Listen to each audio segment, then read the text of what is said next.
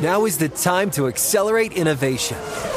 T-Mobile for Business is powering Formula One Las Vegas Grand Prix operations and epic fan experiences with secure, reliable 5G connectivity. Because an event this big and this fast deserves a network that can set the pace. See what our 5G advanced network solutions can do for your business at T-Mobile.com/now. View 5G device coverage and access details at T-Mobile.com. This is Tracy V. Wilson from Stuff You Missed in History class. The national sales event is on at your Toyota dealer, making now the perfect time to get a great deal on a dependable new car. Like a legendary Camry built for performance and available with all-wheel drive, you can count on your new Camry to get anywhere you need to go. Or check out an affordable and reliable Corolla with a trim for every lifestyle. From the hip sedan to the sporty hatchback, there's a Corolla built just for you. Check out more national sales event deals when you visit buyatoyota.com. Toyota, let's go places. Looking for hair removal tools that not only deliver smooth results, but also make you feel totally in control? Enter Conair Girl Bomb. They're like your secret weapons for smooth, sleek results, made just for us. From the ultimate Girl Bomb grip to the professional grade blades, say goodbye to settling for less. With Conair Girl Bomb, you get the precision and power that used to only be exclusive to men's tools. So take your hair removal routine to the next level with Conair Girl Bomb. Available at Walgreens. The Around the NFL podcast is still beefing with the Move the Sticks podcast. Welcome to another edition, I could have used an editor, of the Around the NFL podcast. My name is Dan Hansis. I'm coming to you from a virtual room filled with heroes. Mark Sessler and Greg Rosenthal. What is up, boys? What would you have liked to edit from the top? That top. It felt like there were about 3 to 4 extra words there. Just a little clunky, that's all. That's fine. They're not all going to be gems, just like the Move the Sticks podcast itself. Would you have liked Matt Money to edit it himself? I mean, he's a good radio man. He has a good ear for a good line. Well, you know what I do whenever we have these type of situations. You know my move is just blame Erica. Well, another option is to blame Daniel Jeremiah just for even recently starting a podcast. I'm glad he took our advice. I threw it out there on the Around the NFL broadcast. That'd be cool. He's had this popular Twitter account. Everyone knows him, in terms of the NFL draft analysis, and he has started a podcast. We found out recently, and good luck to him. I think people enjoy it. That's a good job by you, Greg. I mean, to suggest, another vehicle for him to get his voice out. I don't know why it's taking less college football. So, it's going to be strange times for the draft analysts. This is the Wednesday edition of the Around the NFL podcast. It's a fun one. Football's getting closer, boys. It's getting closer. So today, Wednesday, Thursday, and then Thursday. Is football 3 weeks from Thursday? As we tape, it's 22 days from right now. Oh my goodness. How about that? I mean, hopefully there's football, but you know what? On that subject, I do not want to jinx it. I'm going to knock on wood right here, but it feels like, and yes, you can get on the league for maybe being slow to action through the summer, or perhaps that's just how it was perceived on the outside, but things seem to be going very well right now in terms of how these training camps are operating. Once again, and we're watching Hard Knocks every Tuesday night, you see the way the Rams and the Chargers are going about their business and all the safety precautions. So far, so good. So far, so good. Yeah, I think it's like the only blip on the radar is, in Seattle where a low tier player tries to sneak in a female dressed in Seattle garb. That's the kind of thing that's going to throw teams off. I mean, outside of that, I'd have to agree that I don't know if I've ever been more optimistic about the league and the season getting underway than the last couple days. Right, and they're just starting to really practice and play football, which is a pretty big step to take in terms of contact and everything. But with the daily testing, it's like they're going to be testing daily through the start of the season. They're talking about maybe extending it beyond that. And I know that's not going to solve the virus, but it does have to make you feel better about these guys, bumping up against each other. It is really good. There's less. I think there's under 10 players. What is with you, Greg, and the bumping up against each other stuff? Yeah, they're bumping up against each other. With you. They're bumping. Bumping uglies. How about like athletic combat? There's got to be another way to put this. I mean, Mark will tell you as an ex-player. I mean, it's a physical sport. You're not going to get in close contact with that with almost any other humans in your life. Yeah, Greg, you're right. I mean, there is a lot of bumping going on, and so I think it applies. Oh, yeah. A lot of rubbing and bumping and tugging. All right. Today's show is going to be fun. Yes, we're 3 weeks away just about from the first kickoff of the season. So we're going to continue to kind of spin around the league and find and find some storylines out there that are percolating just beneath the surface. Yes, it's that time again, people. Training camp whisper. Hope everybody did their homework. I got a lot. I mean, yeah. With less kind of like on-site reporting, it's just almost a breeding ground for whispers. It's just like more whispers. You can't speak out loud anymore. They got all these media rules about what you can and can't report, so it's got to come out in a whisper. You'd have to be 6 feet under the last couple of days not to be on the receiving end of some of these whispers, because the season to me starts when the news moves so quickly that if you leave your computer for like an hour, you come back to like 406, some of them very snarky Roto World updates. And that's been the last couple days. And that's when I know that, social life, family life is veering towards a hard stop for the next half year or so. Yeah, that's about right. So we'll spin around the league and get you caught up to date on what the beat reporters and so on are talking about. But before that, let us do some news. The other thing, you get a chance to reflect on it. I apologize for my poor judgment taking my shirt off on Hard Knocks. All right? See you guys.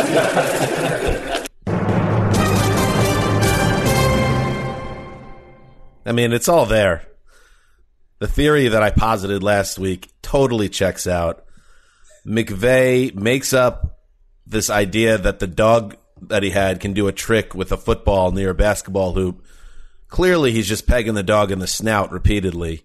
Dog doesn't know any tricks, But it gave McVay a chance to take his shirt off, and then he takes some ribbing, both internally and probably on social media, and now he circles back in episode 2 of Hard Knocks, the recap of which you could find on NFL.com, by the way, written by yours truly, and mentions again that he had his shirt off, just in case some ladies may be watching, missed the premiere, they could cycle back and see Sean McVay in his glory.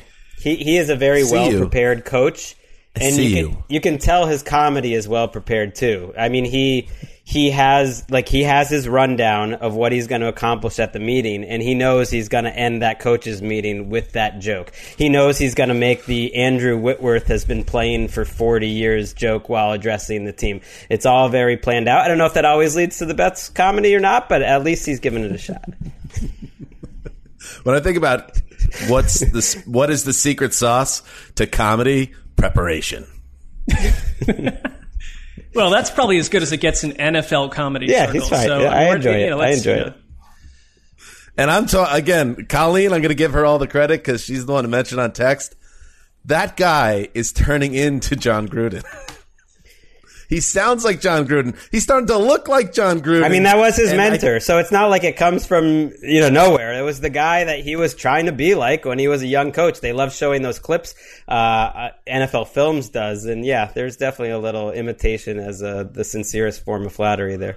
I mean, but not every mentee winds up looking like, mannerisms like, speech like the mentor. In this case, it's he's going all out. Singing the Monday Night Football song, please. I know.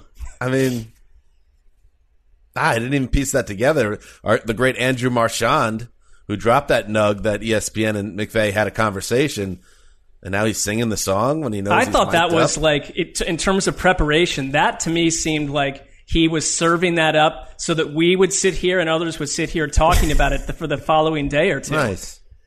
speaking of Sean McVay and Hard Knocks, Peter Schrager, our buddy, has the Hard Knocks podcast, and McVay is on the show this week, so make sure you check that out wherever you get your podcasts. All right, let's get into the news. The Chargers are also a subject on Hard Knocks Los Angeles this season, and one figure who has not been on the field for the Chargers, Melvin Ingram, the great defensive end, the bookend with Joey Bosa that makes things go on that Chargers defense. The Athletic's Daniel Popper reports that Ingram is holding out from practice because he's dissatisfied with his contract situation. And Greg, this is an interesting situation here because in the old days, holdouts were commonplace. Today, with how heavy the fines are with the new CBA, you never see it anymore. Is Ingram a trailblazer? Has he found a way to hold out while also being in? The hold-in. It's either the hold-in or the in-house holdout. I think he is a sign of things to come because this is the first training camp since the CBA has been signed. And it no longer gives any wiggle room to teams fining players who skip camp. They have to. It's a mandatory fine. And I think this is a way to do it. You're going to have some sort of mutual respect between the two sides, which these two should after 9 seasons together. And he's coming up at the end of what was a massive contract extension back in 2017, I believe. And I think he's probably confident they can work something out. I did see a report, though, he wasn't at practice today. He's at least been outside watching practice, but now he's not even at practice anymore. And it's tricky because he's a leader, and yet I don't know if they would want to give him a big-time extension. He's 31 years old. He's coming off his worst season in the last, probably 4 or 5 seasons. He had a couple injuries, still played well, but not at his previous level. So it's a thorny situation. A lot of times when there's a player like this, they'll find some way to make him happy, maybe give him some incentives, guarantee some of this money if coronavirus ends up wiping out some sort of small compromise without giving him a big contract, maybe gets it done. Like the agent shot that down, but that seemed like a logical perhaps thing that he's pursuing is in a season that right now it looks good, but if things got weird, he's in the final year of his deal, making $16 million, none of it guaranteed, maybe angling for some guarantees, at least for now, but trying to do it in a friendly way where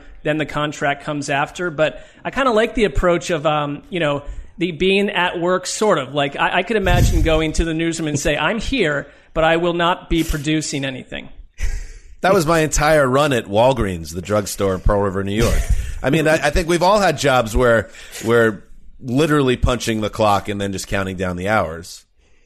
Well, in your strawberry truck, you almost took down the whole fruit industry in New England. I mean, look, my effort was strong with the strawberry truck going up and down the East Coast. Now, did I get lost many times in a pre-GPS era to the point where I was almost in tears, like 6 hours from home at 8 p.m. at night? Yeah, that happened.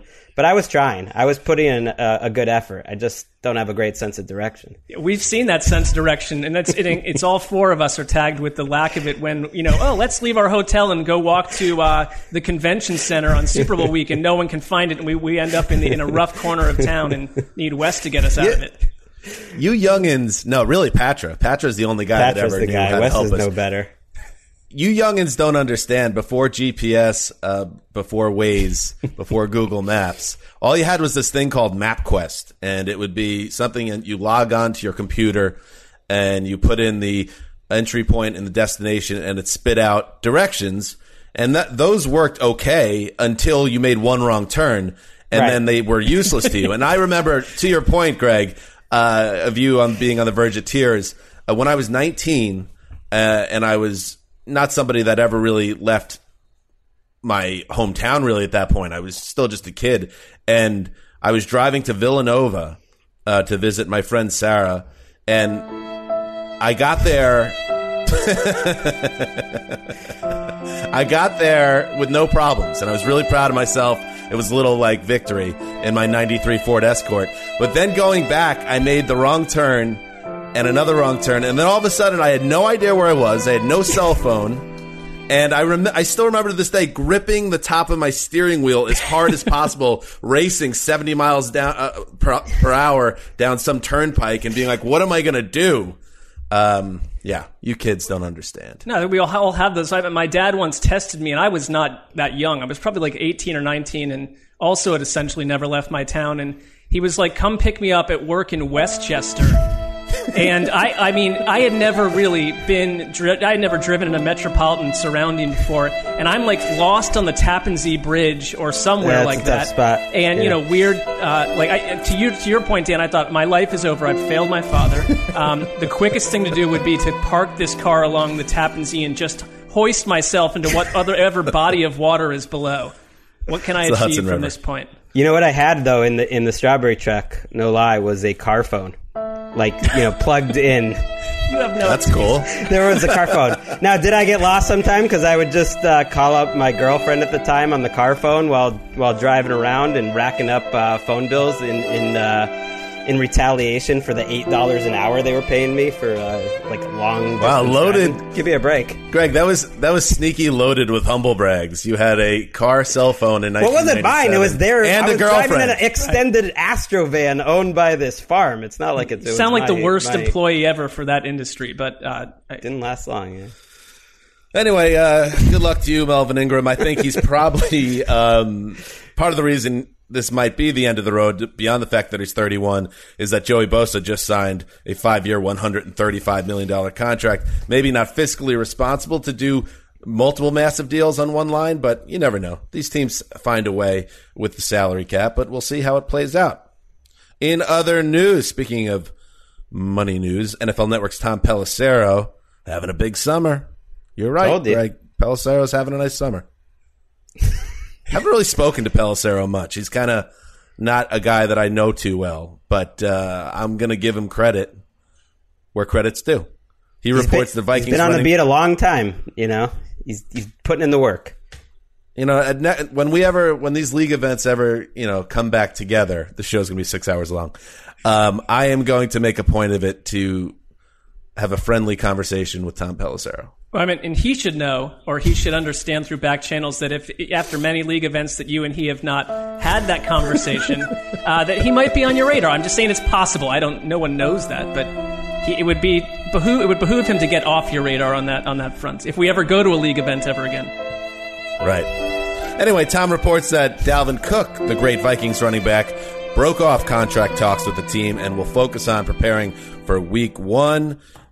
He has 1 year remaining on his rookie deal. He wanted to get paid going into this year after his big breakout season in 2019. There was talk that he might hold out. That didn't happen. This feels like kind of a best-case scenario for the Vikings, where he appears to be ready to drop his grievance and just focus on ball. But we'll see how it plays out.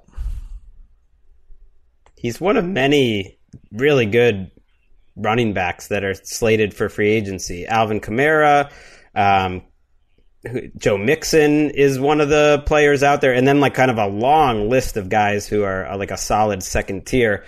And I don't know. I saw like Dalvin Cook pop up in the top 25 players on the top 100 list, and I was like, I love Dalvin Cook, but I don't blame the Vikings for being hesitant considering his injury history. Sure. And that it really was one amazing. He always looks great when he's out there, but I would not want to be giving him a Todd Gurley contract right now. I think they also love Alexander Mattison, not in replace of Dalvin Cook in any way, but these running back contracts make GMs look like fools in some cases, so the hesitation makes some sense. If you're a GM, you kind of love the franchise tag when it comes to running backs. Yeah, I'll give you $10 million for 1 year. I just don't want to like give you, a 4-year contract. In other news, the Kansas City Chiefs will not be one of the NFL teams playing in front of an empty stadium.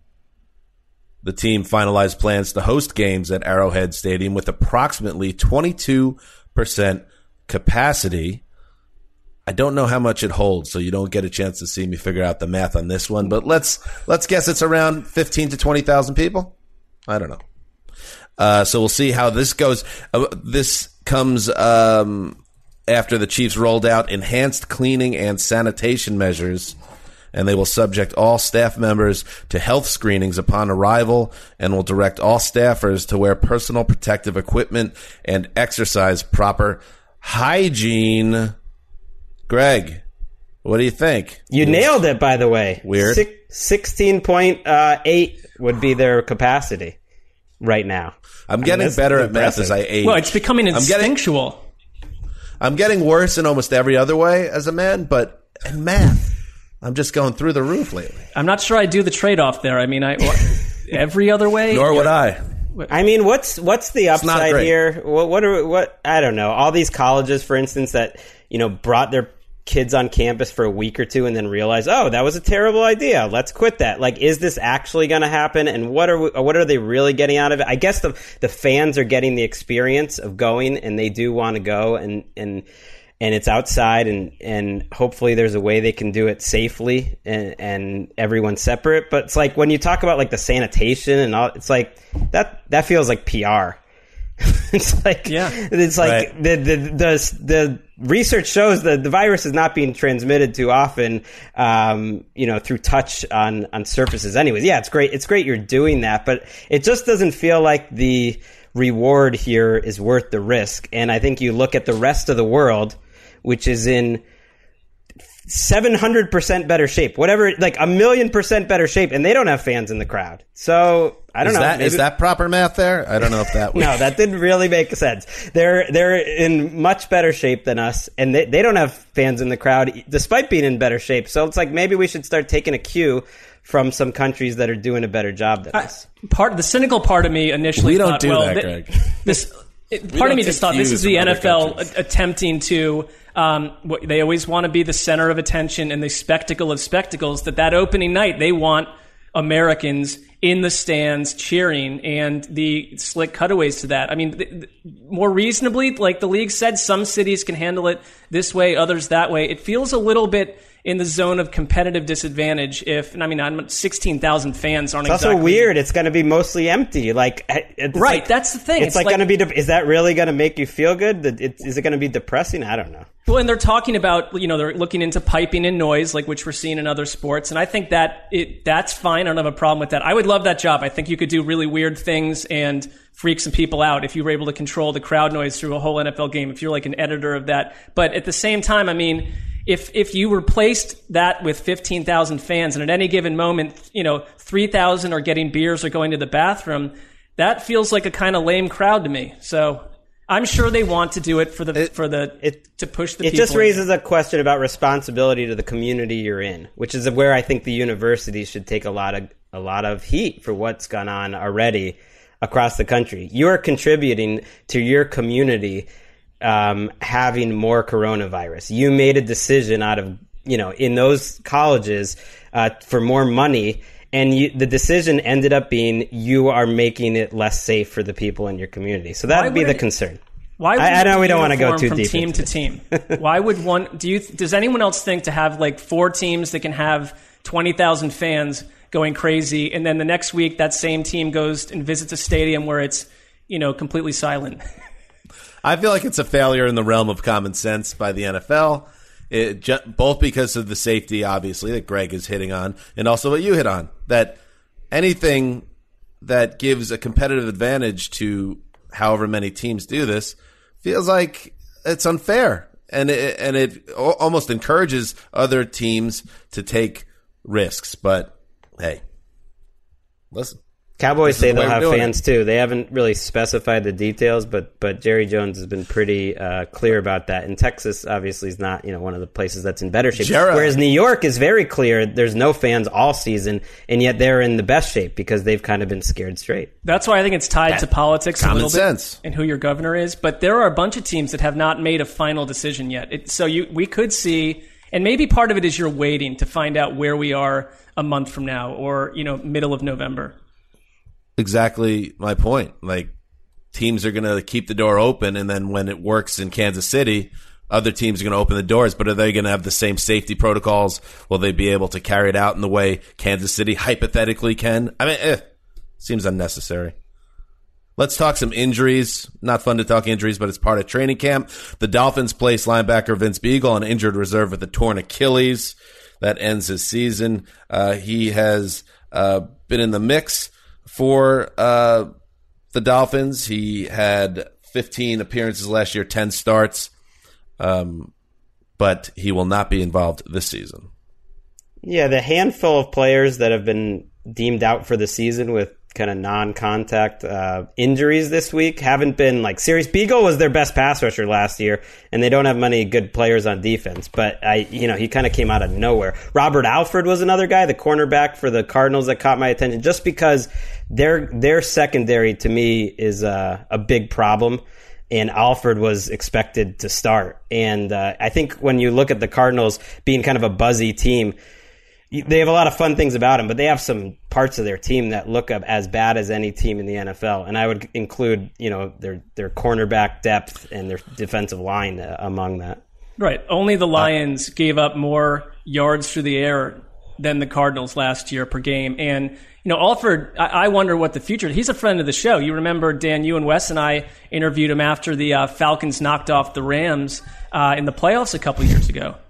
A best friend of the show. A best friend. I mean, there's it goes I mean, what ways, could have been a Super Bowl hero if the team had finished it off big time pick six. Am I crazy in the Super Bowl? I mean, is that a bad memory? I don't know. Have to check our research department.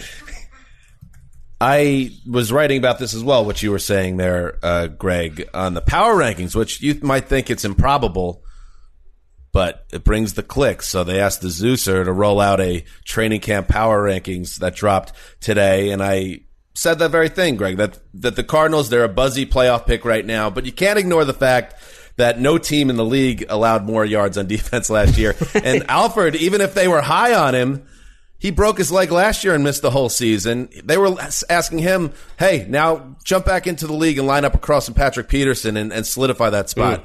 Well, even that seemed to be a gamble, and now they're scrambling 3 weeks before the season. He was the one with the pick six in the Super Bowl, which at that very moment was one of the lowest moments I felt in the Brady era, because it was like, oh, this isn't going to happen. This is never going to happen again. I love that the lowest moment in the Brady era lasted about 41 minutes, and then suddenly, the greatest moment in the Brady era suddenly is birthed from that. One of them. Yeah.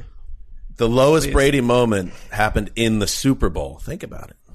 Probably when he blew out his knee in Week 1, 2008. That was one of them. Yeah. Coming off 18-1 and having revenge on the mind, and then it all going away. But maybe it was that Super Bowl. Speaking of whispers, there are whispers that maybe rookie Isaiah Simmons could see a little time at slot corner. Could see, they want to move him all over the place, and so maybe with Alford out of the mix, that could be an answer there. Mark, don't think we didn't notice. You missed Monday's show for moving and internet purposes. And then all of a sudden Tuesday, you're all over Twitter. You're tweeting about the Lions' defensive backfield. You're tape dogging on a Tuesday night. Backfield. And then here you go. Dropping nugs about Isaiah Simmons. We're noting this. Well, he's got the NFL Network polo on today. Now, is he on Inside Training Camp Live? Maybe yes, maybe no. But dress for the job that you want. Well, that's right. And I've somehow moved to the studio that we were in last year, last week at this time in my other house was leveling off at about 95 degrees each time, and I've found a room that is somehow about 8 degrees hotter, and so I don't know if that's an upgrade or not. Bears cornerback Artie Burns also on injured reserve with a torn ACL. That is very bad for Burns, the former first-round pick. Rarely played for the Steelers last year, and now his chance to kind of reboot things with the Bears goes by the boards. You wonder what comes next for the 25-year-old. And finally, Mack Wilson, a linebacker for the Browns, who was in the news this week for the horse collar tackle that gave Nick Chubb a possible concussion. Oh, yeah. Well, that, I believe the same practice, he suffered Mike Garafolo. The next day, Mike Garafolo reported a significant hyperextended knee. ESPN reported it would be highly optimistic if we saw Wilson before October. So it could have been worse, but could have been better. Is this guy a difference maker for you, Mark? He was projected to be a starter, and you follow some of these guys on Twitter, and I cannot think when this happened, he is the guy that I thought of all the Cleveland Browns who seemed like he was working out like crazy and so determined to make a big jump. And he did PFF did not love him last year, but Mack Wilson had a couple plays that gave you a lot of hope that they had found something. And I think enough that allowed them to think we can move on from Joe Schobert, we can move on from Christian Kirksey, and now that linebacking core has literally nobody other than B.J. Goodson with any experience. And I would be very concerned about, they play the Ravens 3 weeks from now. Oh, yeah. I don't like the matchup at all. And no matter what, everyone talks about the offense. The defense could be one of these. If they get more injured than they are now, I don't like the situation for them at all against the run. It's devastating. Their linebacker core may be the worst in the league in terms of known quantity right now. On paper, that was their worst position group before this injury, right. And he was probably their best player. I guess if you're the positive would be that's a good position to have as your worst position group, off-ball linebacker. So we'll see. I think their defense is okay. All right. That is what's happening in the news.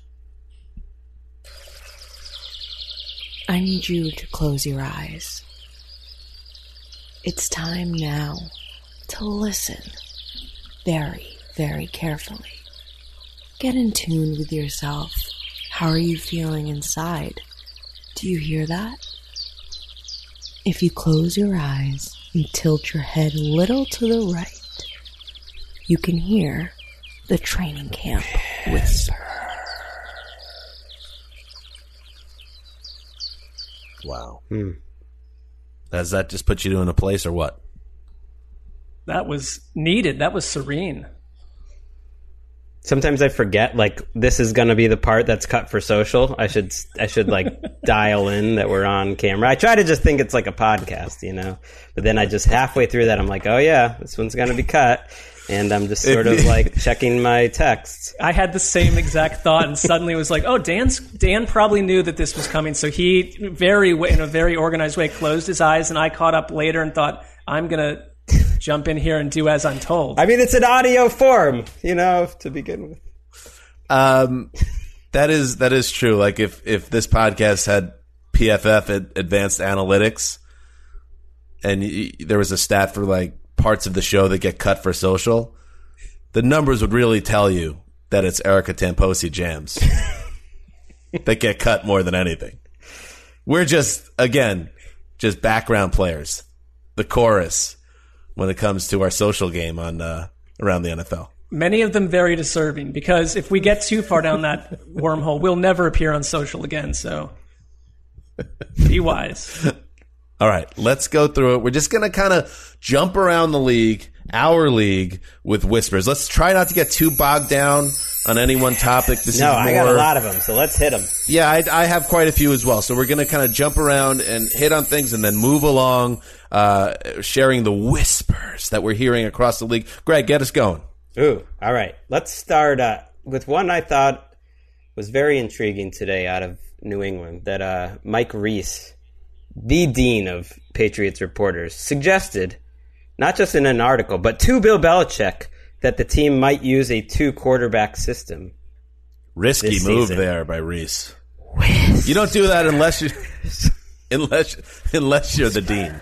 Right. Well, I think he has not only a good feel of the type of team that they are, which is a team I could absolutely see doing this, but that he has some information backing this, that he's not going to report anything. He's responsible. He also knows that they haven't made any final decisions, but that someone like Mike Reese, and that's why I wanted to bring it up as a whisper, would not bring this up unless I think there was some conversation that, okay, let's say Cam Newton, who supposedly early, he looks great, but he obviously doesn't know the offense as well as Stidham and Hoyer, who've been there, that they could shuttle them in and out. I think this is something Bill Belichick would love to do before settling in later into just Cam Newton, most likely, but early on, maybe a little of both.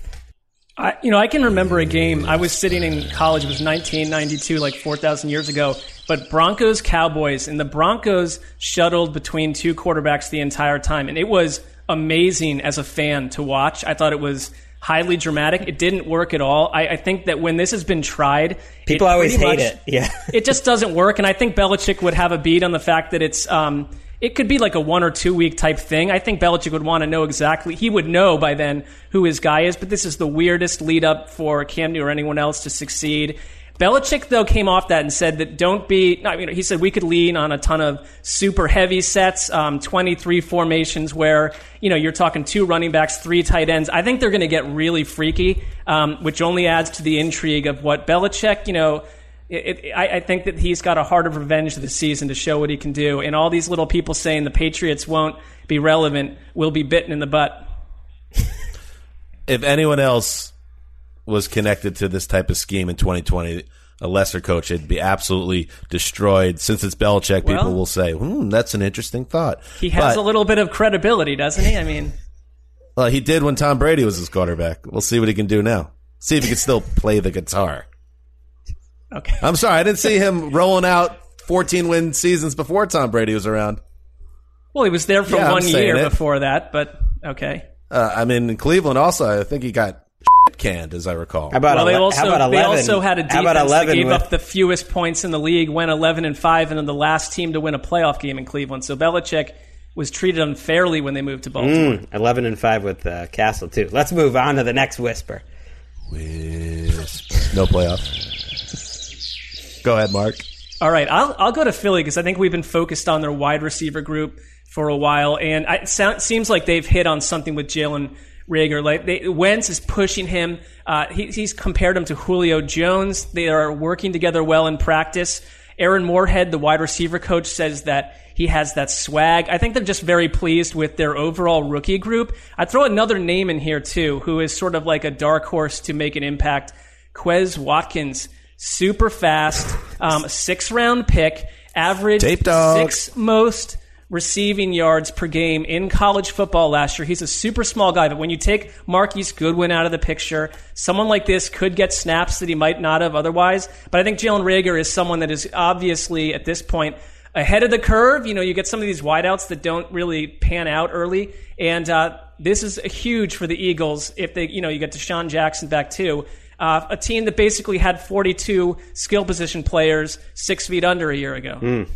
Even worse, even more pressing or more important for the Eagles is this Miles Sanders whisper out there. He's week to week with a lower body injury, and this man was the key to their offense in the second half.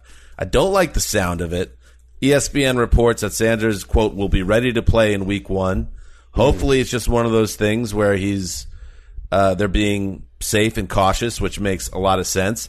But then you, again, worry about the odd nature of this year and whether injuries are going to stick with players the way everything has been rolled out. Sanders was on the field for 72% of their snaps in the second half of last season and was a dynamo for them.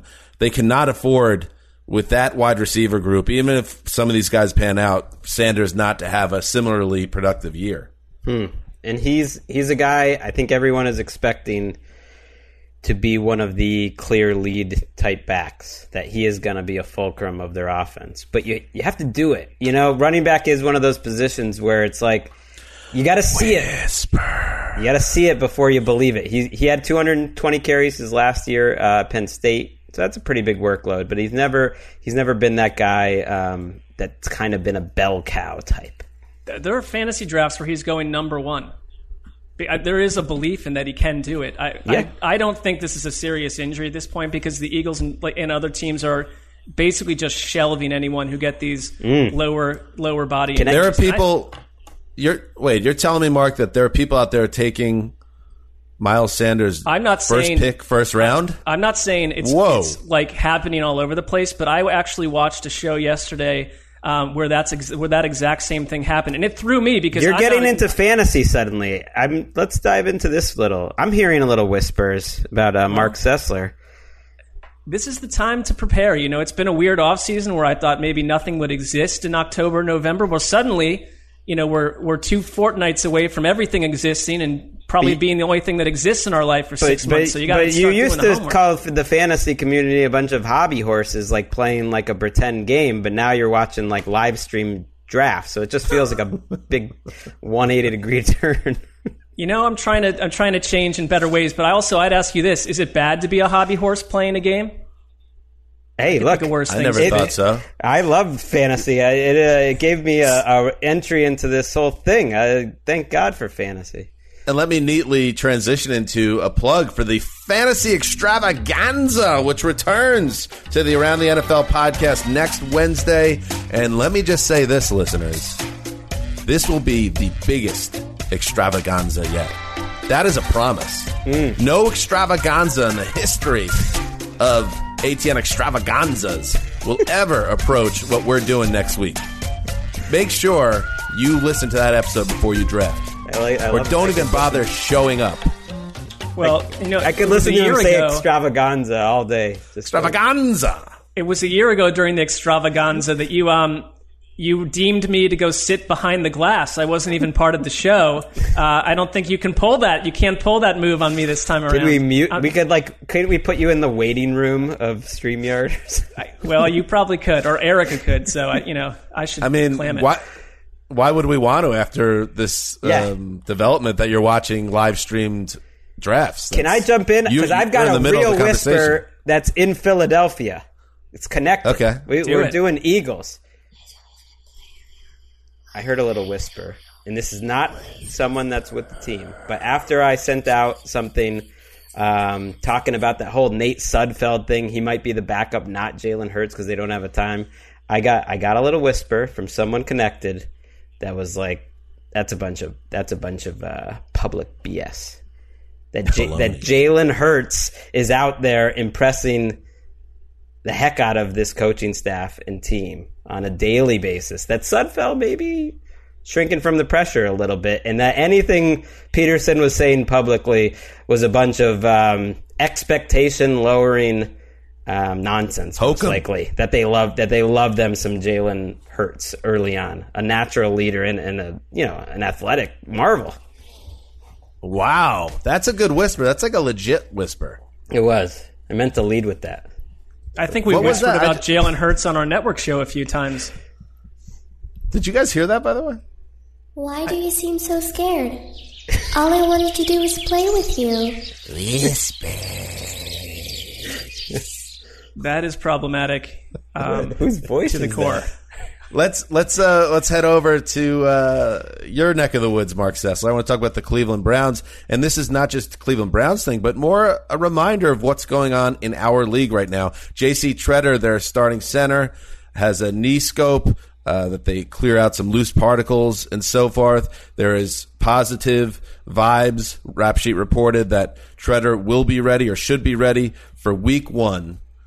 But the Browns, like my Jets and other teams out there, are really up against it if you're trying to gain a coherent feeling on your offensive line this summer. It's hard enough as it is. It's unheard of to imagine to get an offensive line, and you can play all the Call of Duty you want. I've read some notebooks that offensive linemen are finding other ways to bond, group text chains with memes, and everybody's becoming best friends. But you actually got to be on the field getting the work in to develop chemistry and know what the hell you're doing. So the Browns will use it as an example. Treader may be back Week 1. Even if he's back Week 1, he's not practicing with the team right now. This is a Browns team that has new tackles on the right and left side, and now a potential 5th-round pick rookie, Nick Harris, who's going to be picking up snaps at center in the pivot, as they say in the game. In the meantime, it's just a challenge for the Browns and other teams that are trying to get things figured out on a reworked offensive line. I think they have one secret weapon, and you're absolutely right, because they like Nick Harris, but this was not the plan. They had a number of offensive linemen opt out, which really killed them at right guard. And you're asking Jedrick Wills, and we've talked about this 100 times, I can't think of a tougher deal than a guy that played right tackle in college to go have to suddenly play left tackle again 3 weeks ago against a revamped Ravens defensive line and a Ravens defense that's going to come in and kick people's butts anyways. I think the secret weapon is Bill Callahan. I mean, everywhere he goes, the offensive line really shines. And I watched an interview with him where he went on for about 45 minutes about each one of these guys. And barring injury, I do think they'll be much improved. But losing Treader, who got a contract extension last year and totally deserved it, I don't like that situation at all. Or the idea that he gets in there too early. I mean, this is a huge concern, and it would affect every part of the offense. Arguably the best offensive line coach of the last 10, 20 years. Yeah. And yeah, Callahan is maybe the best in the game. But back to my point, you still got to be on the field, and these guys got to be getting the reps. It is going to be, and I know I'm not the first to make this point, it is going to be sloppy those first few weeks, especially week 1. I'm going to call it right now. We're going to have a record in pre-snap infractions. They're going to be talking about that on the second Monday Night Football game. Well, that's why you got Joe Judge making them run those laps. Speaking of which, that will do it. They announced that the lead Monday Night Football team is on the second Monday night game, while the Herb Street combo, Fowler, is on the first one. Which is if you're a conspiracy theorist, it's kind of like, well, which team do you really want, more? Which team? So Steelers-Giants gets the bigger Fowler game is going Street. to the college guys. It kind of raises the question of who's going to be there next year. I have a theory about that. Monday Night Football's been under so much fire for so long now that they probably want to get a big chunk of the East Coast audience to go to sleep after the Giants game so that the second team, if they don't thrive in week 1 out of the gate, there's a lot less eyeballs A little less pressure, yeah. All right, I like that. Let's move on. Greg. All right. Let's go to Oakland, where our friend Victor Furr has been writing a lot of good stuff. Us? How did we mispronounce his name before? I rember we did. It's Tafor. I'm gonna check my. I'm pretty sure it's Tafor. Sure. So he was noting that Mariota buzz coming from John Gruden's press conference was maybe a little overstated in retrospect, and he even prefaced this little note saying, "Here's one for the aggregators." And then noted how stiff he noted how stiff and not great Marcus Mariota looked throwing the football the first 4 or 5 days of training camp, which makes sense because we've seen Marcus Mariota throw the football, and that if you were just watching these two guys, you would not think there's anything remotely close between Derek Carr and Mariota, especially for a guy like Carr who's now been in that offense and is often very good in camp and should be good in camp. And it's just worth pointing out. A little nice whisper. Stunning. Tafer in a big spot. Stunning that Marcus Mariota actually doesn't look that good, as if we didn't get enough years of tape to discern that on our own. They are pumping up Henry Ruggs and Bryan Edwards quite a bit. I mean, I know it's rookies and I know it's early, but I do think these guys will be playing, and I don't doubt that Henry Ruggs' speed is kind of otherworldly. So they are liking at least what they see so far in practice from those guys. Mark, you're up. Well, I'll go to Buffalo, and I just am impressed with how quickly the Bills have put together a bunch of interesting skill position players where they were an empty cupboard, 2 or 3 years ago. Running back, you've got Devin Singletary. Zach Moss is getting a lot of heat. Joe Biscaglia and Matthew Fairburn from the Athletic went off on how he has been sort of a physical berserker at the goal line, and basically saying if this continues out of practices and into the regular season, that you pair Moss, who is a really thumper type running back, with Singletary, and you've got something in the backfield to go along with the rebuilt wide receiver group. The same crew, though, has mentioned that I think the thing is with Josh Allen, and this is not a whisper, this is just sort of like what we would expect to happen, is that he had a practice earlier in the week, I think it was Monday, when Cole Beasley said he is making throws, completing throws that he couldn't even attempt a year ago. But then on Tuesday, he was completely all over the map, according to some reports. So that's the Josh Allen experience, but there's a lot to like around him, and it does not dim my hopes for Buffalo as a potential AFC title team. AFC title game. I'm not saying they're going to win the game. I mean, if they get to the game, they can win it. I mean, here's a little fantasy extravaganza teaser for you. Do not hesitate to draft Josh Allen, because he's going to be great in fantasy. He's going to run the ball. He's going to score touchdowns with his legs. He'll throw 20 to 24 more. But, geez. I don't put too much into these practices right now. Everything's so out of whack. But, geez. Yeah, I don't either. I think, hey, early fantasy stuff, don't be hesitant to draft Singletary. I know Moss is there and he's going to steal some touchdowns, and maybe that helps. I think Moss too, though. Bump Singletary's value down a little bit, but Devin Singletary is a special talent. We'll see if Zach Moss is, and if he gets more work, which he should, forget it. Why are you eating the microphone, Greg? Give it to me, microphone. It doesn't sound good or look good, actually. That just became the social clip. All right, let's cycle through quickly a couple more guys each. Greg. All right. I want to give Jason Verrett a little shout out. I mentioned the 49ers secondary could be a problem. Jason Verrett has only played one healthy season in the NFL, so this comes with a major asterisk. But there's some whispers in San Francisco that he kind of looks like the old guy that we used to see with the Chargers, and that he's getting first-team snaps. And he would be a major boost for them, even if they got 500, 700 snaps out of him. I don't know if he's going to start or not. They should try to be careful. But he was a dynamic player. I mean, he was a Pro Bowler. I thought he was maybe an All-Pro quality player. That was 5 years ago now. So it's asking a lot. The guy has not been healthy, but he's just a name we kind of forgot existed on the 49ers, and he might be playing. You're obsessed with the 49ers right now, Greg. And their secondary. Mark. All right, I will just say I think the early Rookie of the Year race to me is getting exciting because up in Detroit, DeAndre Swift has been doing it all. Tim Twentyman's saying that he's been great, not only as a runner, but on passing downs, which means, if you're Kerryon Johnson, I don't know what the role will be there, but I love DeAndre Swift. And then what if he goes up against Jonathan Taylor, who the Colts are at this point now where they're putting clips of Jonathan Taylor weaving through the defense to classical music. They love him, and I think that he's going to have a huge role in a pretty young but exciting offense. Let's circle back to the Detroit Lions. TJ Hawkinson, the 2019 first-round pick, acknowledged this week that his ankle is still not quite 100% after sustaining a season-ending injury last November. You may remember Hawkinson going off in his NFL debut last September for 131 yards, but then he just kept getting hurt. A bunch of injuries, and then the ankle injury that ended his season. You hope that his lower half is right or close to completely right by the time games start, because if he could build on his chemistry with Matthew Stafford, an already solid Detroit offense gets that much better. But it is fair now to be concerned that the ankle that wrecked his 2019 could impact his 2020. Sorry, Patra. I'm going to throw out one in the same division, Minnesota. A name I haven't seen a lot, getting buzzed this offseason is Irv Smith of the Vikings.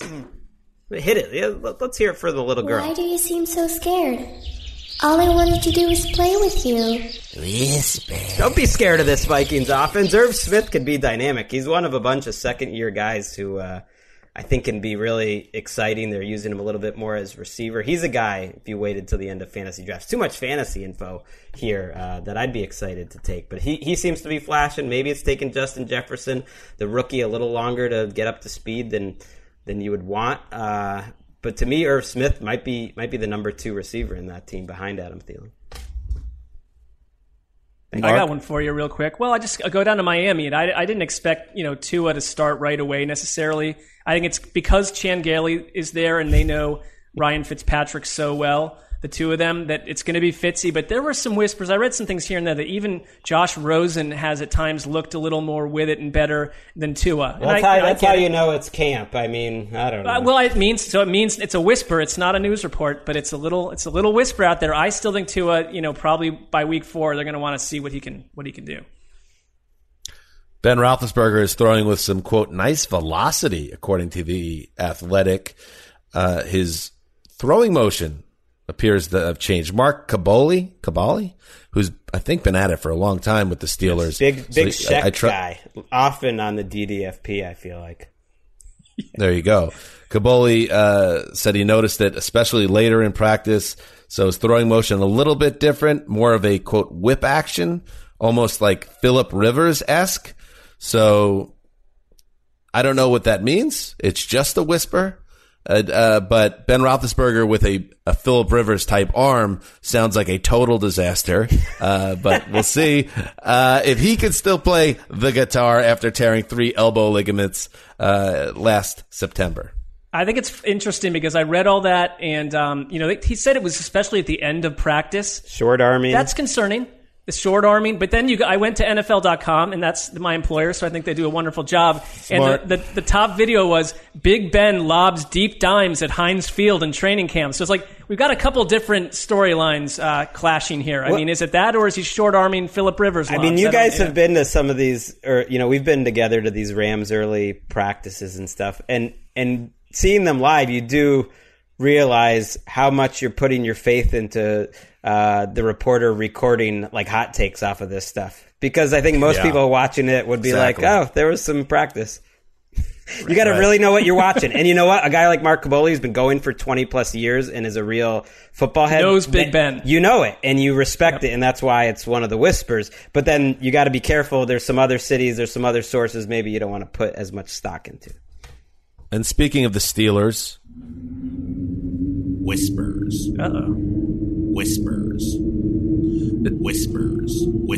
Aditi Kinkhabwala, who does great coverage of the AFC North and the Steelers for NFL Network, I believe she'll be joining us on the Around the NFL broadcast on NFL Network on Saturday morning. So stay tuned for that. We'll almost certainly be asking her about Big Ben and other matters concerning the black and gold. Black and yellow? Black and yellow? Black and gold? Black and yellow. Black and yellow, that's a song. Well, I have a different name for them, but I'll accept that. Your daddy? Basically. Since 2000, yes. All right, that closes the whispers for now. But I'm sure we'll bring back some whispers before the season kicks off again, because that's a good way to, see what's going on out there, because we are now, it's legit. And I really loved the most recent episode of Hard Knocks, how they really did manage to show you the enthusiasm and the excitement and the joy, to be real honest with you, that was coming out of those buildings as they actually put on helmets and shoulder pads and were running all over the field and hitting each other, rubbing their bodies against one another, as Greg would say. So it's good. It's good. It almost felt a little bit normal watching Hard Knocks when they're just going through a practice and some poor undrafted rookie is getting absolutely obliterated for being overweight. And it was like, okay, this feels normal. Normalcy is not a bad thing in 2020. Right. It was like kind of slow paced, but it kind of reminded me of like football ASMR. It's just like kind of pleasant to have football things happening, with the sounds and everything on the TV. It didn't have to have a lot of like juice, or big plot points. I mean, you want to fall asleep, talk to Jared Goff while playing golf for a few more minutes, but I mean, the rest of it was just sort of like pleasant to have there. I like that. I like the episode a lot just because it really did feel like a slice of life. Like they kind of accomplished what the show sets out to do, which is taking you behind the scenes to what it's like there. And that, I think I think they got that across. Go ahead, Mark. Yeah, I think the contrast to like what we were dealing with the Oakland Raiders a year ago and Antonio Brown, which was, a massive news story unfolding. With this, and I'm interested to see what they do with Melvin Gordon next week. They're both very likable teams, and I've been harsh on the LA teams, but I've grown fonder of them. This week especially, I didn't like last week's episode very much, but the whole like Andrew Whitworth thing, finding out how Corona spread through his family and him like sort of calling out his nanny on HBO, I thought was a next level move, which I enjoyed. He did not call her out. He actually went out of his way to say he didn't blame her for it, but he told the story that it started over lunch. That's the first time her name has ever appeared on television. She's probably not, there could be other circumstances. But I thought also the Rex Ryan's son thing was fascinating to watch because from another Corona angle where like there's this decision made, or results come in, and then is it true or is it not? And but the whole idea that Seth Ryan materialized, which makes so much sense because Anthony Lynn and Rex Ryan are super tight, and it makes sense that Seth Ryan would show up there. But I thought there was a lot to like in the episode. Speaking of beat reporters, anyone that's a Jets fan that keeps up with the team, back in the golden years of Rex and the Jets, it was a very popular notebook item that Mark Sanchez would attend a lot of Rex's son's football games, high school football games. So it's just funny how the passage of time, now that high school kid is Seth Ryan, who's a centerpiece of an episode of Hard Knocks for a false positive coronavirus test. I wish we had more Ryans. It's good to have some Ryan lineage still in the league, but we got to get Uncle Rob back in the league. I know he's doing great stuff at Sky Sports. I mean, we're working with and Rex him at would be Sky great Sports. too. That'll be fun. No, I want Rob coaching on the sidelines, and not just as a linebacker coach. I want him as a DC and swaggering up and down the sidelines with the flowing silver hair and the belly and just being completely in control of his domain. I want that Rob. Well, that means we can't have beer with our Rob. So I like the latter, where he's too. just in London with us somewhere, And that would take away, if he left Sky, I think he's Neil Reynolds' best friend, so we can't do that. We couldn't do that. All right. Good stuff, guys. We'll be back on Friday. A lot coming up this week. We'll have our news edition rundown edition of the Around the NFL podcast. And then also we'll be taping our Around the NFL broadcast that you could check out on Friday afternoon on NFL.com and then Saturday morning on the network. So everyone can see it if they like. All right. This is Dan Hansa signing off for Quiet Storm. Yo, boss. Ricky Hollywood. There she is. Wondering where she's been. Hi. Until Friday.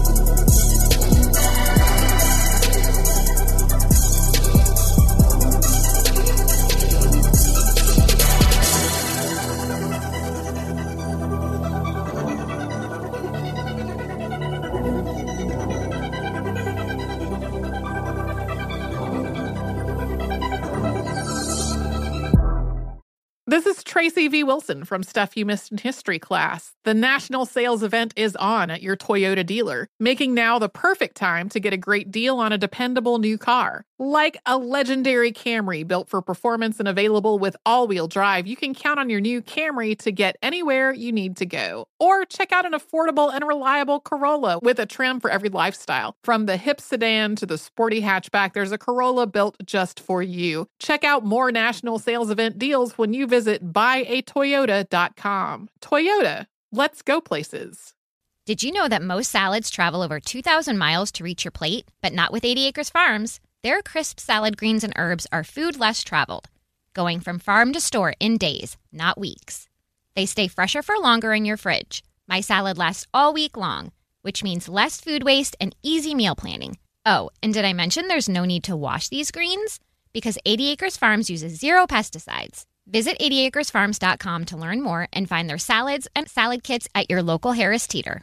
With the new Dexcom G7, you can achieve better diabetes results without painful finger sticks. It sends your glucose numbers to your compatible phone or watch so you can always see where you are and where you're heading. See how food and exercise affects your glucose, making it easier to spend more time in range and lower your A1C. Take more control of your diabetes with the #1 recommended CGM brand. It's easy to get started today at Dexcom.com. That's Dexcom.com. Dexcom data on file 2023. If your glucose alerts and readings from the G7 do not match symptoms or expectations, use a blood glucose meter to make diabetes treatment decisions. For a list of compatible devices, visit Dexcom.com/compatibility.